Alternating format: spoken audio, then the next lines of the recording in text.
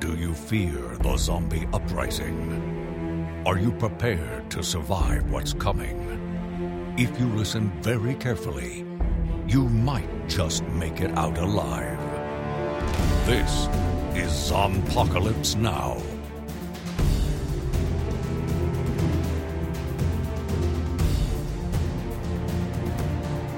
You know what's weird? What's weird? It's 9. Mm-hmm. And we're starting, like 9:21, and we're starting. Well, that's because the kids aren't here. The kids are not here. The kids are gone. Because you went down to Texas last weekend. Hi, this is Apocalypse Now. I'm Tim. I'm Dustin. And last week we were off because Dustin was down in Texas and I was down in Wichita for my parents' 70th wedding anniversary. Yes. And cause that's where I'm moving to Texas not shortly. The children are already gone. Yeah. They're already there. You know what also happened last weekend? The one-night stand. Yes. Right. And it was the first one I think that I have missed. Yeah. Since, like, 2006. Something like that. So the One Night Stand is one of the oldest timed film competitions in the country. Mm-hmm. And Kansas City basically invented the timed film competition. You've heard of anybody tell you any different? You've heard of the 48-hour film festival, the 24-hour. We do it in 10 here, and have been doing it in 10 hours since we created the festival. And basically, so when people sit there and go, "Oh, the 48-hour film festival is so hard," we're like, whatever, right? And it's like we've worked on some 48-hour film festival films before, and it's always been like, "Wow, you have time. This is weird. I'm gonna go sleep. This is crazy." We wrote it last night, and we're gonna shoot it tomorrow. And then we have to turn it in the next day? Oh, it's crazy. Yeah. So it's a really fun competition. And yeah, this was the last couple of years we've incorporated your kids. Right. Because they've been kind of excited to play in them. And last year, our film last year was popular with a lot of people. Right. And we won and things. So this year we did not. You weren't here, and the team I was on was basically a David Barry tribute team. Uh-huh. Bunch of our friend, our late lamented friend David, who died a couple months ago. This was the first one night stand film he's missed since he started making films. There was always something about a David Barry team. It was always just a big fun exercise in silliness and playing all day. And some years it paid off, and some years it didn't. This year it's not pay off in the sense of winning anything, but we had a great time. Basically, our friend Jason Miller, who's an actor, played the cop, and he had a new partner. His previous partner was killed. His new partner was a fairy. Oh. So it's Slutterbell. Yeah. And Ari Bavell, who's in Statement of Randolph Carter with us, played the police chief. Of course, he was a shouty police chief. They always have to be. And I got to play an obnoxious cop who does not like the character. My line was, "Well, at least if you get this one killed, all you have to do is..." Which, for those of you who got the joke listening to this, congratulations, you are familiar with a very important piece of pop culture. For those of you who didn't, so Peter Pan has a buddy called Tinkerbell. And when Tinkerbell is mortally wounded, I had to explain this to people on set. And I was like, Brian Boy, he has daughters. He has children of his own. And I'm like, because you have to clap to bring the fairy back to life? And he's like, I don't know what you're talking about. And I'm like, who are you? How did you... Never mind. How did you survive? Well, it's Brian Boy. It is Brian Boy. So don't forget to tell you won an Emmy. Or 2, actually. But anyway... Whatever. We won an Emmy. So we had a great time. We had this is true. We had an absolutely great time, and we didn't win, but we had a lot. We played, and we had a lot of fun. We laughed a lot. It was a good night, and we had a lot of fun. And it felt very strange not having you there. Of course, if you had been there, you and I would have had our own team, right? And we probably would have won because last year we were like, we got this funny idea, and we did it, and everyone was like, this is hysterical. Like, well, of course it is. So, but I don't know if we would have. I don't know if we would have had our own team. I would have wanted to participate in. That's true. the That's Dave true. Barry We had tribute team. we had a lot of fun. So that's how we spent the weekend. Obviously, not recording Zompocalypse Now, but it was okay that we took a break then. Yeah. Because we had a gap. And now Fear the Walking Dead is back. Right. And yes, it's very strange because normally at this point you're putting the kids to bed. Right. And I'm not tired, and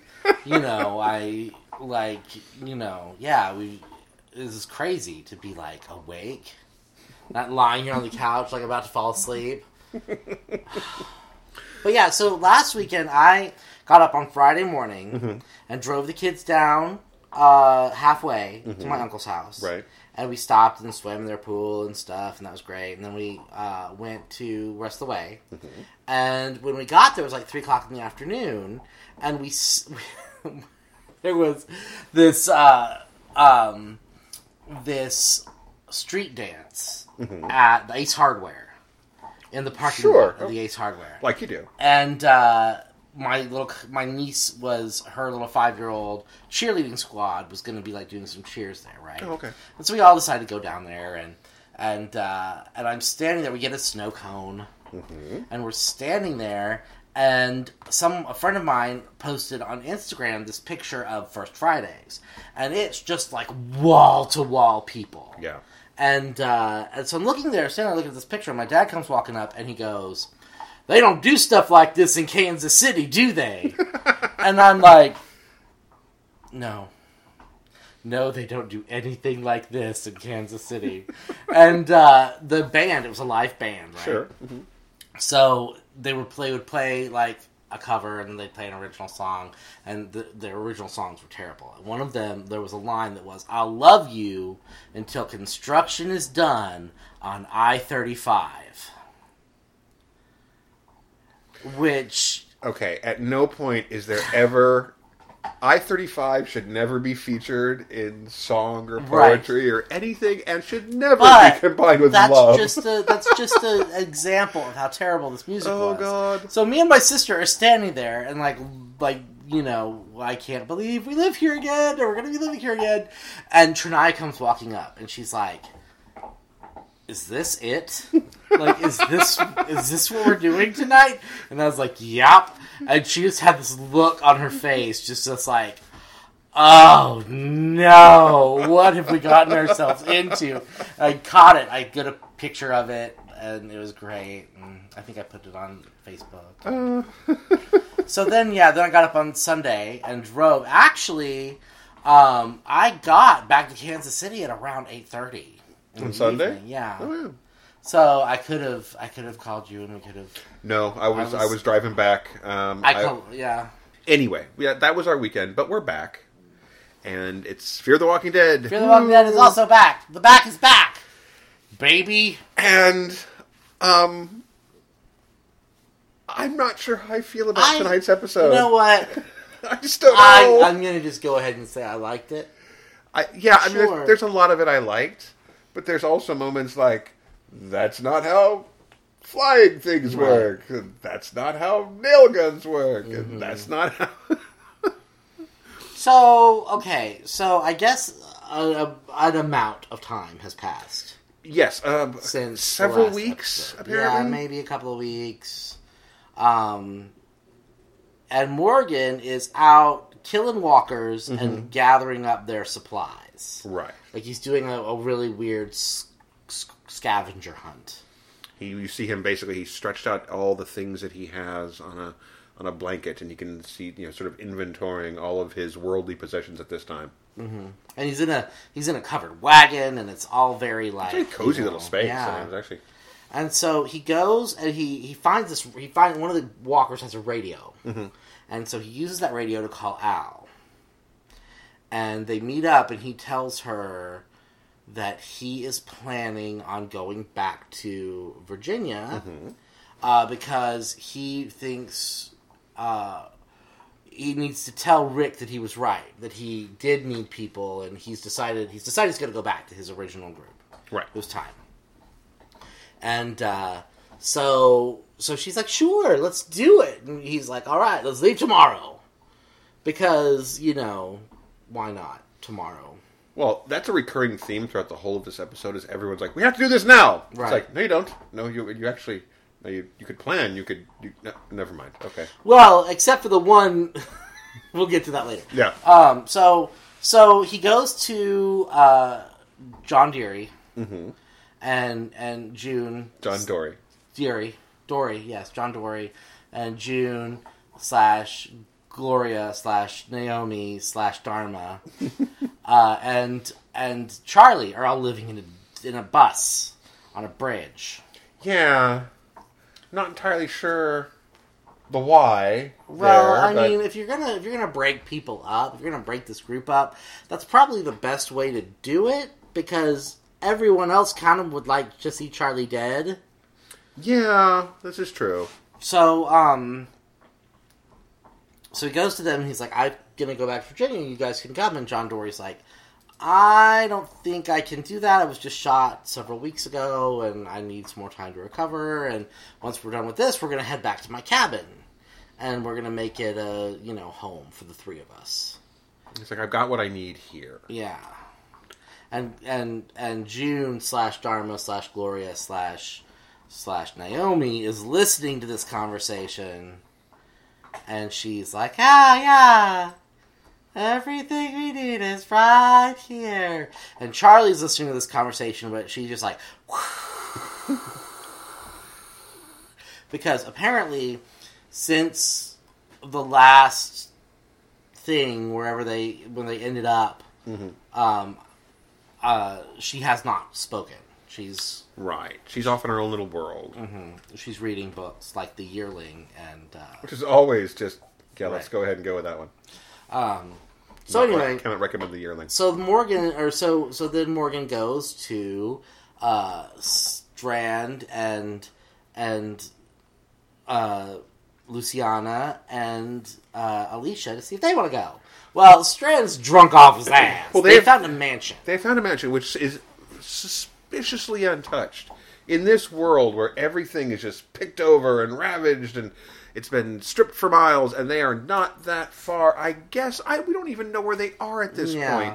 Because, the vultures would have picked this place completely bare. Mm-hmm. But it's got solar panels which aren't broken. And it's got a wine cellar and all these books. And it's a beautiful house. Mm-hmm. And it's like, where is this? Right. But, yeah. I guess I'm not tired. But they found it. And they live in there. They live in there. Do not stare directly at the plot. Yeah, Strand is drunk. He's very drunk. And Luciana is playing the moody teenager, and she's lying in a room on a bunch of pillows, listening to music. Meanwhile, Alicia's living out in the tool shed, and going and fighting walkers every day. Right, because she has found. Well, first of all, there are walkers still around this house. Yeah, every once in a while, one will amble up to the house. They've got a hole in the fence. All right. And Morgan's first interaction with this whole household is almost getting shot because Strand is drunk. Not a great shot. And he basically, misses the zombie. So yeah, it's really funny because there's the pew of the bullet, and Morgan looks up and Strand's like, sorry! And then Morgan just stabs it. And yeah, it's funny. Yeah, so Alicia has been finding these notes. Now, first, when Morgan first sees them, he thinks that she's writing them, right? Because it says "Help me," I'm upstairs, or "Help me," I'm something.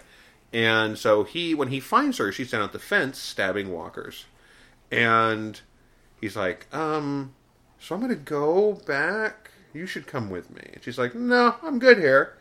And he goes, "No, really?" And she goes, "No, I find these notes." Mm-hmm. Oh, he goes, "No, I need to talk to you about the notes." And she's like, "I didn't write the notes. I find the notes. Yeah. That's why I'm doing this, is that I'm trying to find more notes, trying to get more information." He's like, "Oh, okay. Mm-hmm. That's interesting." And the notes are all tattered and worn out and all this stuff, because they've been on walkers. She keeps finding them in walkers, and eventually she realizes to look at the nail that's holding the note on, and it's from a lumberyard that's not too far away. But when she says when they first saw it, it was completely overrun.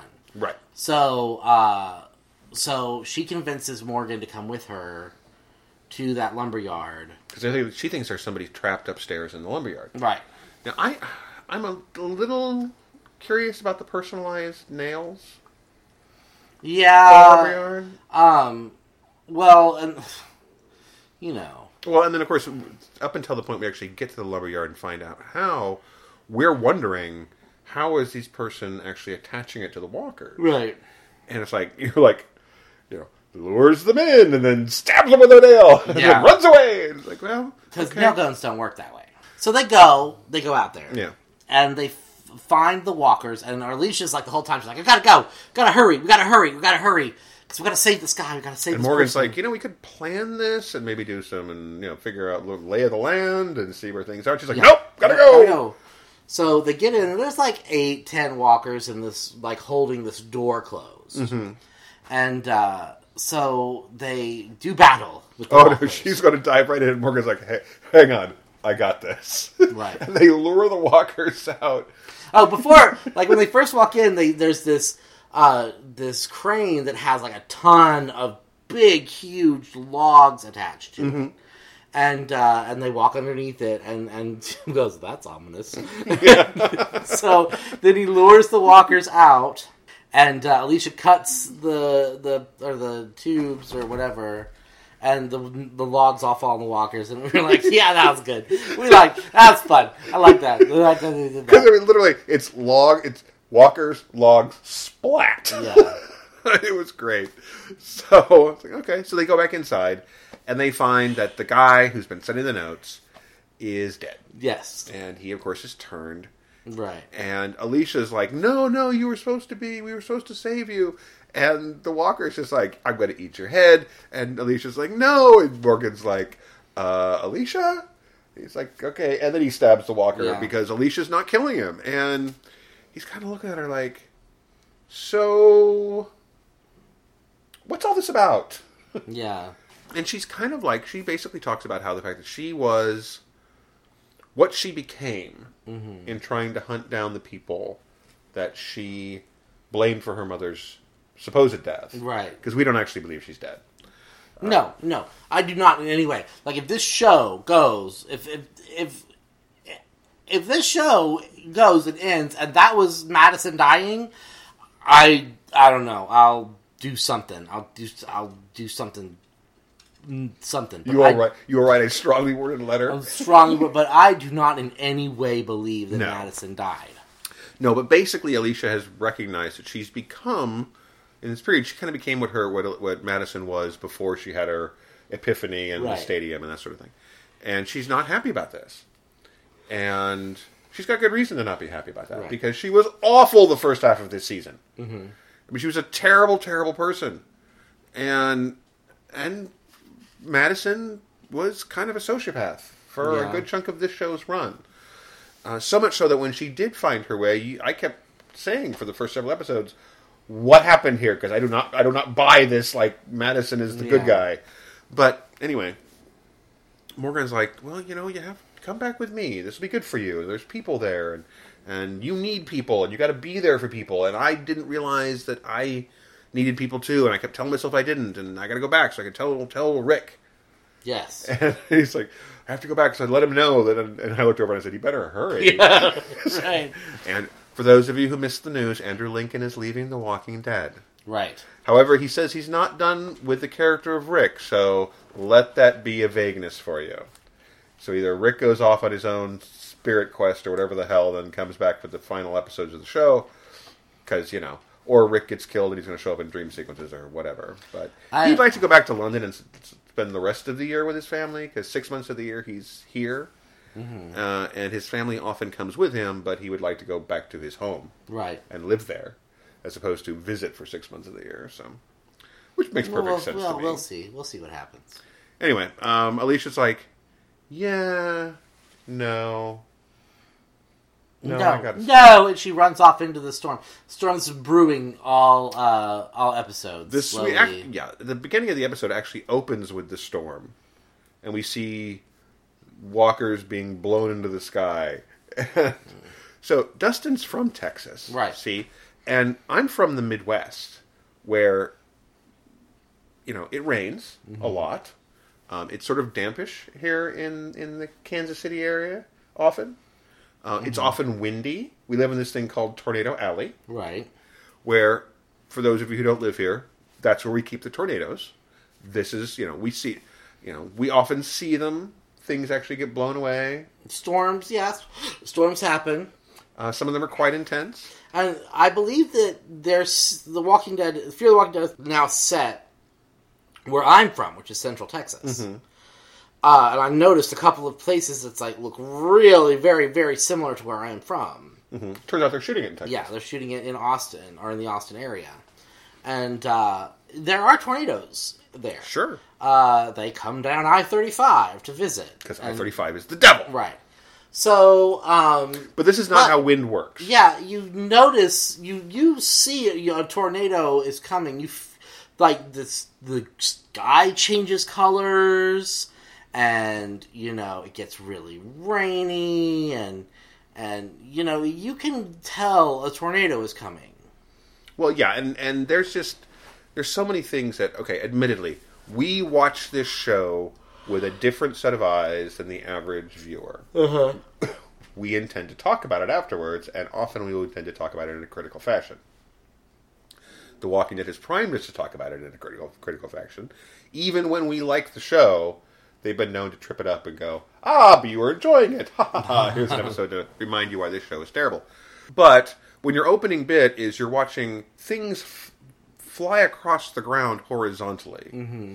and then walkers are whipped into the air at an angle going vertically. Yeah. That's not how things work. And it's kind of obvious. So, and the rest of the episode, anytime we see stuff with wind, that's kind of what's happening. It's like, those trees aren't moving. Why are the zombies going through the air? But it's just, it's one of those things where it kind of gets a little silly after a while. And you got to get, it's a hard effect to do. It is tough to actually do this kind of big wind effect stuff mm-hmm. On a reasonable budget. And so I give him credit for some kind of, watching the zombies fly through the air is kind of fun. Right. Because we've talked about for years that zombies fall from the sky on this show, on the Walking Dead shows all the time. Now we know where they came from. The tornado. Exactly. Just right off screen. Exactly. So anyway, that's kind of where Morgan and Alicia end. Right. Meanwhile, Al shows up and is preparing to go to Virginia with Morgan, and she stops at the bus where John Dorie and Charlie and all those women live, and all those women, yeah, all those women, and they decide to. She sees all these walkers keep rolling down the river, right? And she's like, "Where are these coming from?" And Gloria, Dharma, June, and Naomi say, "Oh, we were going to go check that out. We're going to go figure it out." And Al's like, "I'll go with you. I've got time for tomorrow. Let's do it."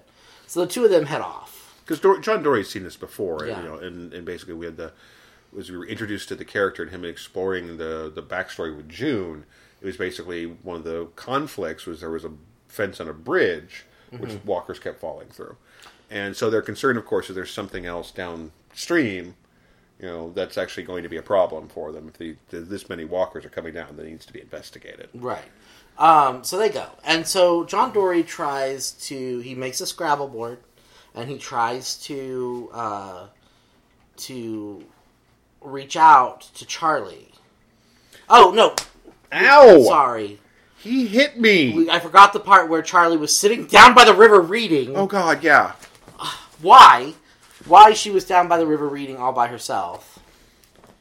and this walker rolled. That's why they were like, "Hey, we need to go check out where these walkers are coming from." Because the dead are dangerous. She's sitting down the river, and this walker comes out of the river and tries to attack her, and she didn't even call for help. And she basically just backs away slowly. Yeah. This is a kid who is, basically grown up around these things. There's no reason for her to behave this way. Right. And it's basically the implication is that she's lost everyone she cared about. Mm-hmm. She's killed someone who cared about her, and she knew that Nick cared about her. Mm-hmm. And she's traumatized. Right. And yes, she's kind of a terrible person, and we kind of hated her for most of the season. Mm-hmm. But she's a kid. Yeah. And she's traumatized. And why they're not looking at her and going, oh, you're a kid and you're traumatized. Perhaps we should do something. No, everyone's like, snap out of it, Charlie. Or, Charlie, you're a terrible monster, you evil child. You've killed our friend, brother, lover. Friend, brother, lover. Well, that's how it breaks down. So anyway, Al and Gloria, Dharma, June, Naomi go to figure out where these walkers are coming from. And so John Dorie tries to reach out to her. He makes a Scrabble board, and he's like, "Look, I've done horrible things too, and there was a period of time where I didn't talk, and I was really afraid of what would happen if I let people in. But I found a woman who I could let in and talk to, and that's helped. And now I am on my way to forgiving myself." And she takes that to mean, well, it's time for me to go find me a woman to talk to. I guess. And gathers all her things and leaves. Because he heard something. Yeah. And he had to go investigate. Yeah. Meanwhile, back at the ranch, at the mansion, Luciana is listening to music in her own little world, and a walker comes into the room behind her. And in the grand cinematic, do not stare directly at how this really works tradition of somebody playing music while someone sneaks up behind them completely quietly with no sound other than the music. Because she's not wearing headphones. No, and it's a cool visual and it's a neat thing, but it doesn't make any sense. So, and then it gets worse because Strand goes, "Oh crap, it's a zombie," and he takes his bottle of wine and he beats it to death. And if this was in the background, while Luciana's in the foreground listening to music, just sitting there like, and it's kind of funny, right? Except for the fact that it's completely the background stuff is happening completely silently, right? If she was wearing headphones, and this is a trope. This is a recognized trope in genre storytelling where you got a character in the foreground wearing headphones and things are happening behind them that are usually played for laughs. Right. Sometimes it's a horror sequence, but mostly it's played for laughs. And they have no idea what's going on around them. And they take out the headphones and they're like, "What?" Mm-hmm. Okay, you see this all the time. And that's essentially what this is, except that she's not wearing headphones. Right. And it's a little. And she's got her hair down, and so I kind of was waiting for the moment where she would take the headphones off from underneath her hair, but no, we were both waiting for that, and neither one of us saw that because when Strand's finished killing the zombie, he stands up and he's like, "Lucy!" He goes up and he kicks the turntable, and kicks it, so it stops, and she's like, "What's going on?" And he's like, "Dead people." He holds up the bottle of wine, and he says, "This vintage." Yeah.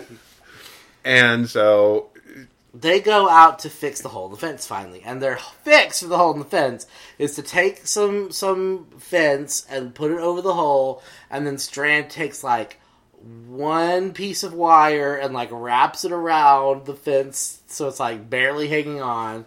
And it's that'll do it. I looked at you and I went, "This is not how you fix a fence." And you said, "We are terrible at things." Because, literally, a stiff breeze, which we're going to have, apparently, is going to tear that whole thing away. I've made fences before. You have to support them in various ways. There's to be tension and attach them to the ground in some manner. It's just oh, God, okay, whatever. I realize he's drunk, but no, yeah. I'm sorry. She's not. Yeah, but I don't even remember what she says. It's just something along the lines of are you sure that this is how we want to live the rest of our lives? getting drunk and listening to music, and he's like, this is what we got. Yeah. So that's what I'm going to do. And you looked over at me and said, remember when she was a badass? Yeah. Yeah. Luciana, when we first met her, she found Nick out in the middle of the desert, and she was, like, covered in zombie gore, leading a raiding party to, like, do stuff. But now that her man is dead... Oh, my gosh. Yeah, so this is not how you write female characters. I mean, okay, all right. So loss is a thing, and struggling with loss is a thing. Like I said, we've lost our friend Dave a couple months ago, and we're all of us in the community here, all of his friends are still dealing with that. We're going to be dealing with that for a while. But I mean, she's like broken. Nick being dead just does this to her is kind of ridiculous. I mean, it just seems out of character. Right. Very out of character, considering. And especially, considering we've given no other indications that this is how she's going to react to stuff. This is, I don't know. Well, I mean, because we've had her in a traumatic situation before. Remember, she and Nick, after the cult leader incident. Which one? Was the one where he met Luciana. Oh, right, that one. Because he collects them like remember baseball cards. They were leading their people into America, right? Oh yeah, and they got attacked by the ranch people. You know, those ranch people at the time. They got attacked by the ranch people, and all of her people were either killed or scattered or went back to Mexico.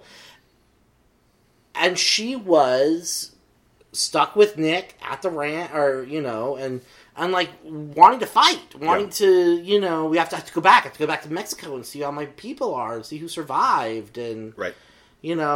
This is very out of character for her and not the best way to write a female character just in general. It's really bad. So Morgan shows up. Oh no. Ow! He hit me again! John Dory shows up. And he's like, so Charlie's gone. He knocks on, he comes into the door, and Strand's dragging the walker along behind him. He's like, I'm doing a little light house clean. So Strand's like, why would I want to help you find this girl? She's terrible. And I would kind of want her dead. And John Dory's like, well, I mean, you probably kind of owe me some things since I was shot for you. So if you can help me find her, that would be great. And Strand's like, fine. All right. Now, let's again point out the fact that Charlie is a child. Right. Strand, Luciana, and, I don't know, what's her name? Alicia, yeah. Mm-hmm. These are adults. Now, Alicia is admittedly 10 or 15 minutes older than Charlie, really. I mean, Alicia's 20 at this point. Mm-hmm.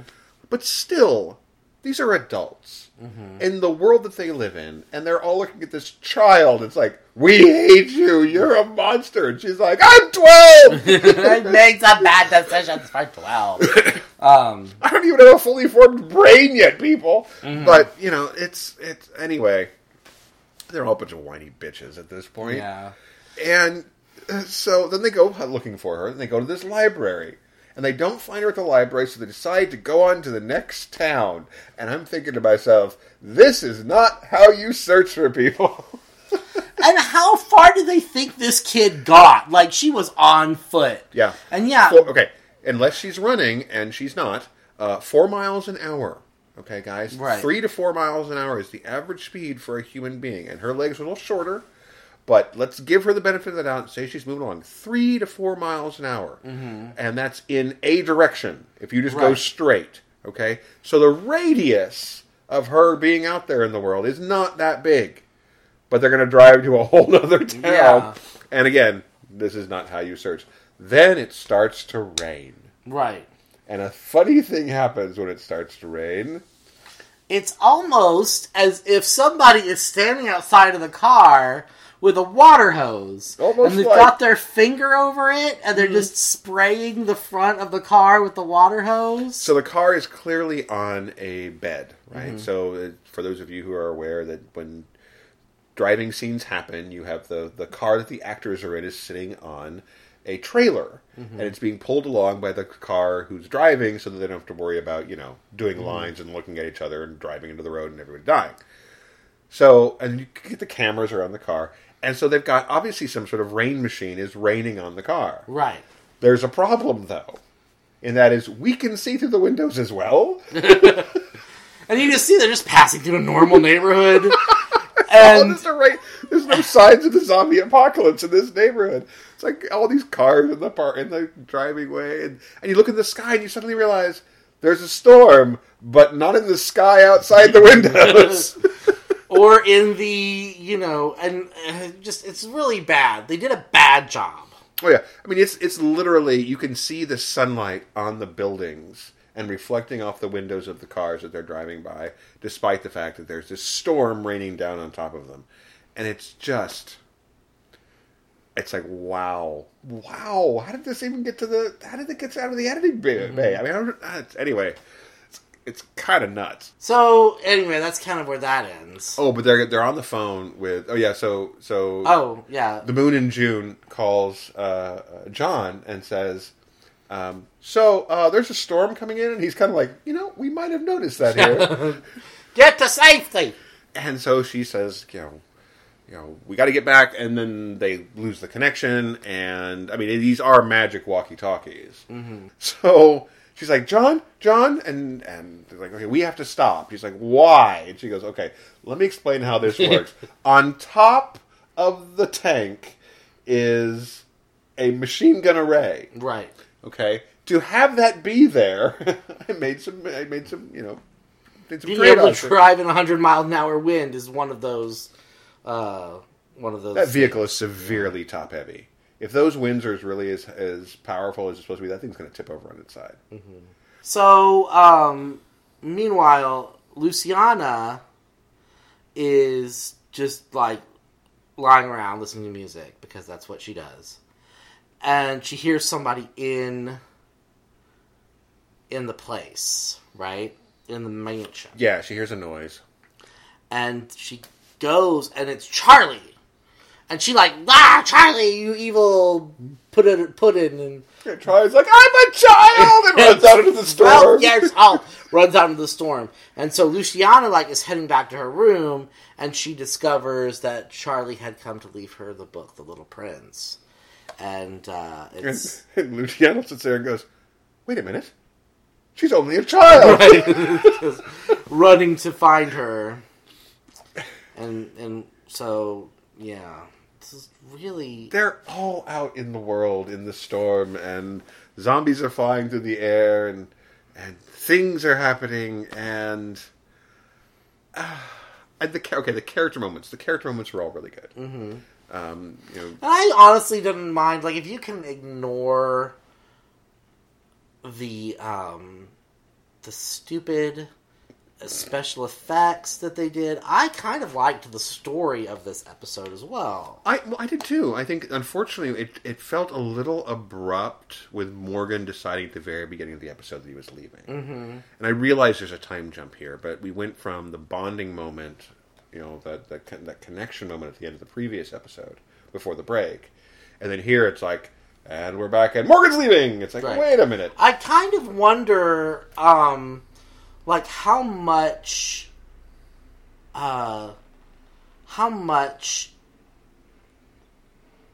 they knew about what was going on at Walking Dead when this started to film. Well, I mean, no, probably quite a bit, because, really, at, San Diego Comic-Con, they were talking about how the fact that Rick's wrapped. I mean, the season's, he's done. I mean, They finished filming. So these guys have been filming, approximately the same time, I would imagine. And so there's probably quite a bit of information. They probably knew quite a bit about it. So I wonder, because I've heard, and, IO9 and Nerdist News, and they have been kind of predicting that these two shows are going to converge in a more realistic way, where it's not just like, oh, this is happening over here, and this is happening over here, soon.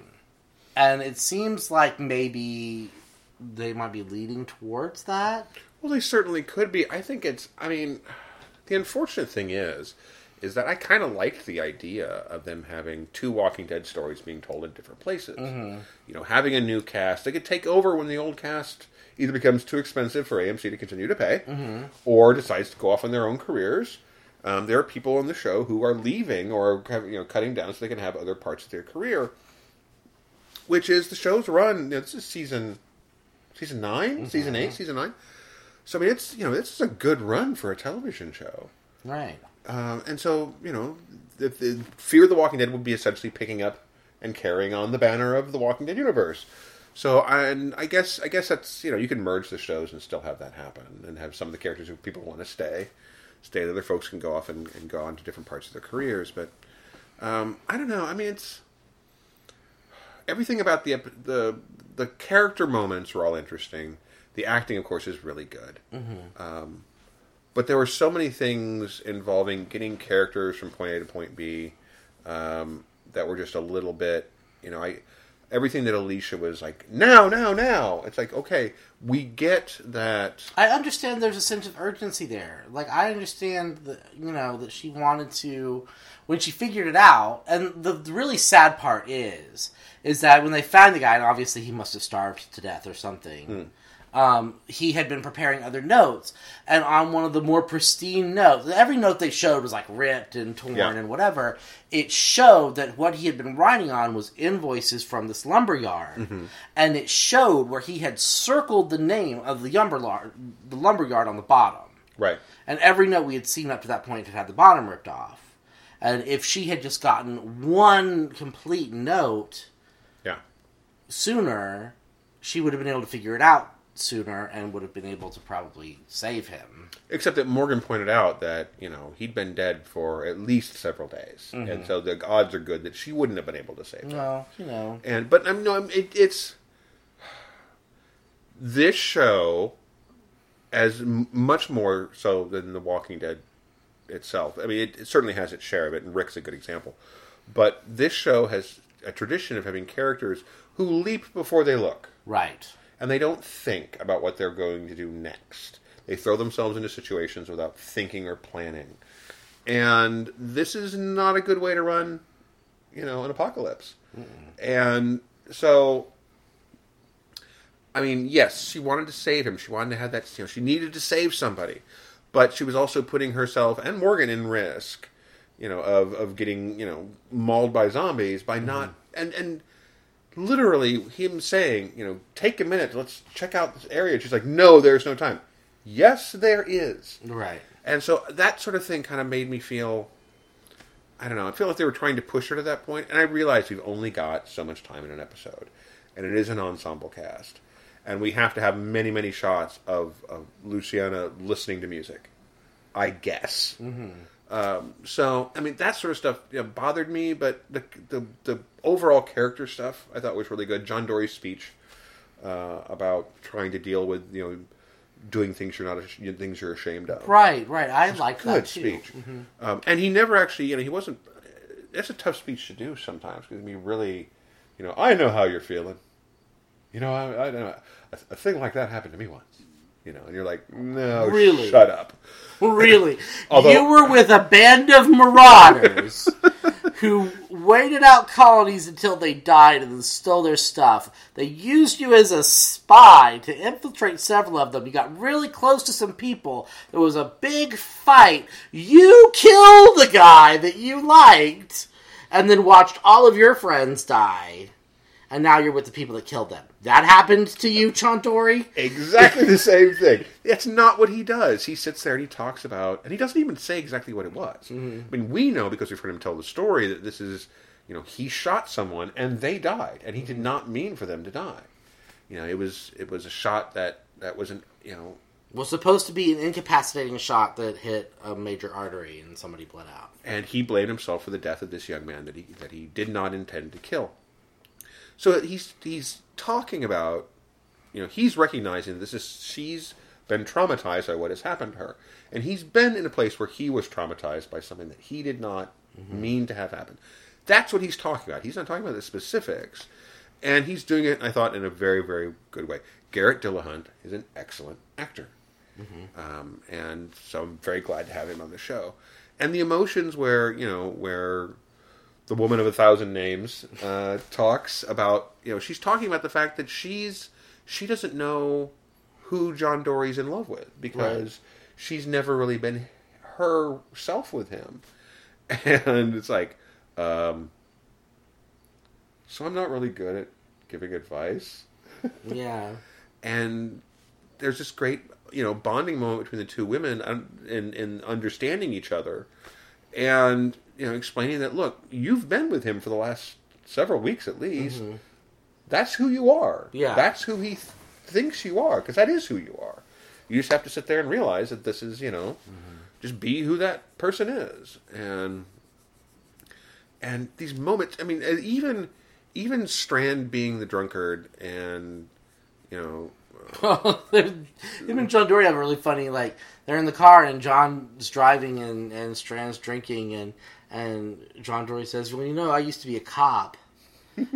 And Strand looks at him and laughs and says, well, I used to be a millionaire. We all used to be something. And it's just, I mean, those moments really make the show work. Mm-hmm. So, although I do want to see, now that we're kind of stabilizing again, sort of. Well, it might be a little bit. I want to see some of those character traits that we knew of these people emerge. I want Alicia to be courageous and strong, and a tactical leader like she was. Mm-hmm. And I want Lucia to become the badass again, and I want Strand to pick up his and not necessarily all of his manipulativeness, but to be able to see the angles and work the angles again. And if you think about it, that makes this group of people actually has a really formidable skill set, right? And if they really wanted to apply themselves, you could almost have an Ocean's 11 of zombie thing here, because I mean, you literally do have somebody who can see the angles, who can plot, who is somebody who is really good at assessing a situation and adapting to it, because that's what con men do, right? And you've got someone who is a tactical, in terms of fighting. Luciana got tactical experience. She's a fighter, and they've got somebody who certainly was becoming a leader. Alicia, for all the fact that we were sitting there going, tie your hair back when you're cleaning the vomit off the floor in the very first episode, she's become somebody who, because she cares about people, because she's willing to fight for people, because she wants to sit there and do better, has become the kind of person who you would follow when she's given the moments to be written right, as opposed to, wallowing. Right. And we don't need any more wallowing. That's what we have Rick for. I mean... If only for a little bit longer. Yeah. Anyway. So, I honestly, there was not enough wrong with this episode for me to say I disliked it. No, I just... The things that were wrong, the mostly technical things that were wrong, stand out. Because, again, this has been a much stronger season than this show has had before. And overall, we've enjoyed this season a lot. So, it's a good return to that. I'm not just like... you guys screwed it all up again. No, it's a solid episode. So hopefully we'll get more of it next week. Right. So as always, thank you guys for listening, and we'll be back with more of this next week. Right. You can find us on Facebook and Twitter, where we did not tweet tonight. No, we didn't. I didn't even think about it. Well, it's actually good you didn't, because the episode is airing an hour later on the West Coast, so we would actually be spoilery. Well, yes, and so... Well, who knows? I don't care. I don't care about spoilers. So you can find us on Twitter and follow us there. That'd be fantastic. If you listen to us on podcast.com or iTunes or any other places that you can find us, please leave us a comment. Leave us a rating. That stuff does help other people find the show. If you could share the show, if you enjoy listening to us. If you like us, share us. If you don't like us, share us anyway. Share us with somebody you don't like. Inflict us on your enemies. Yes, that's how we like to do it. Exactly. So, but again, we always appreciate you guys listening to us. We love having the listeners, and we love having your feedback when we get it. So, more of that, please. Thank you, Dustin. Thank you, Tim. And thank you guys, as always, for listening. We'll see you next week with more Zompocalypse Now. And the other thing, I wanted to try a thing. Do it stereo now? Yeah, well, I mean, maybe.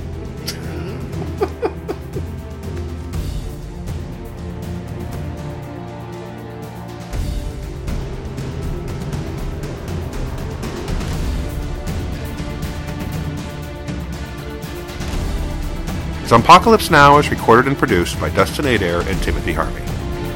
All rights reserved.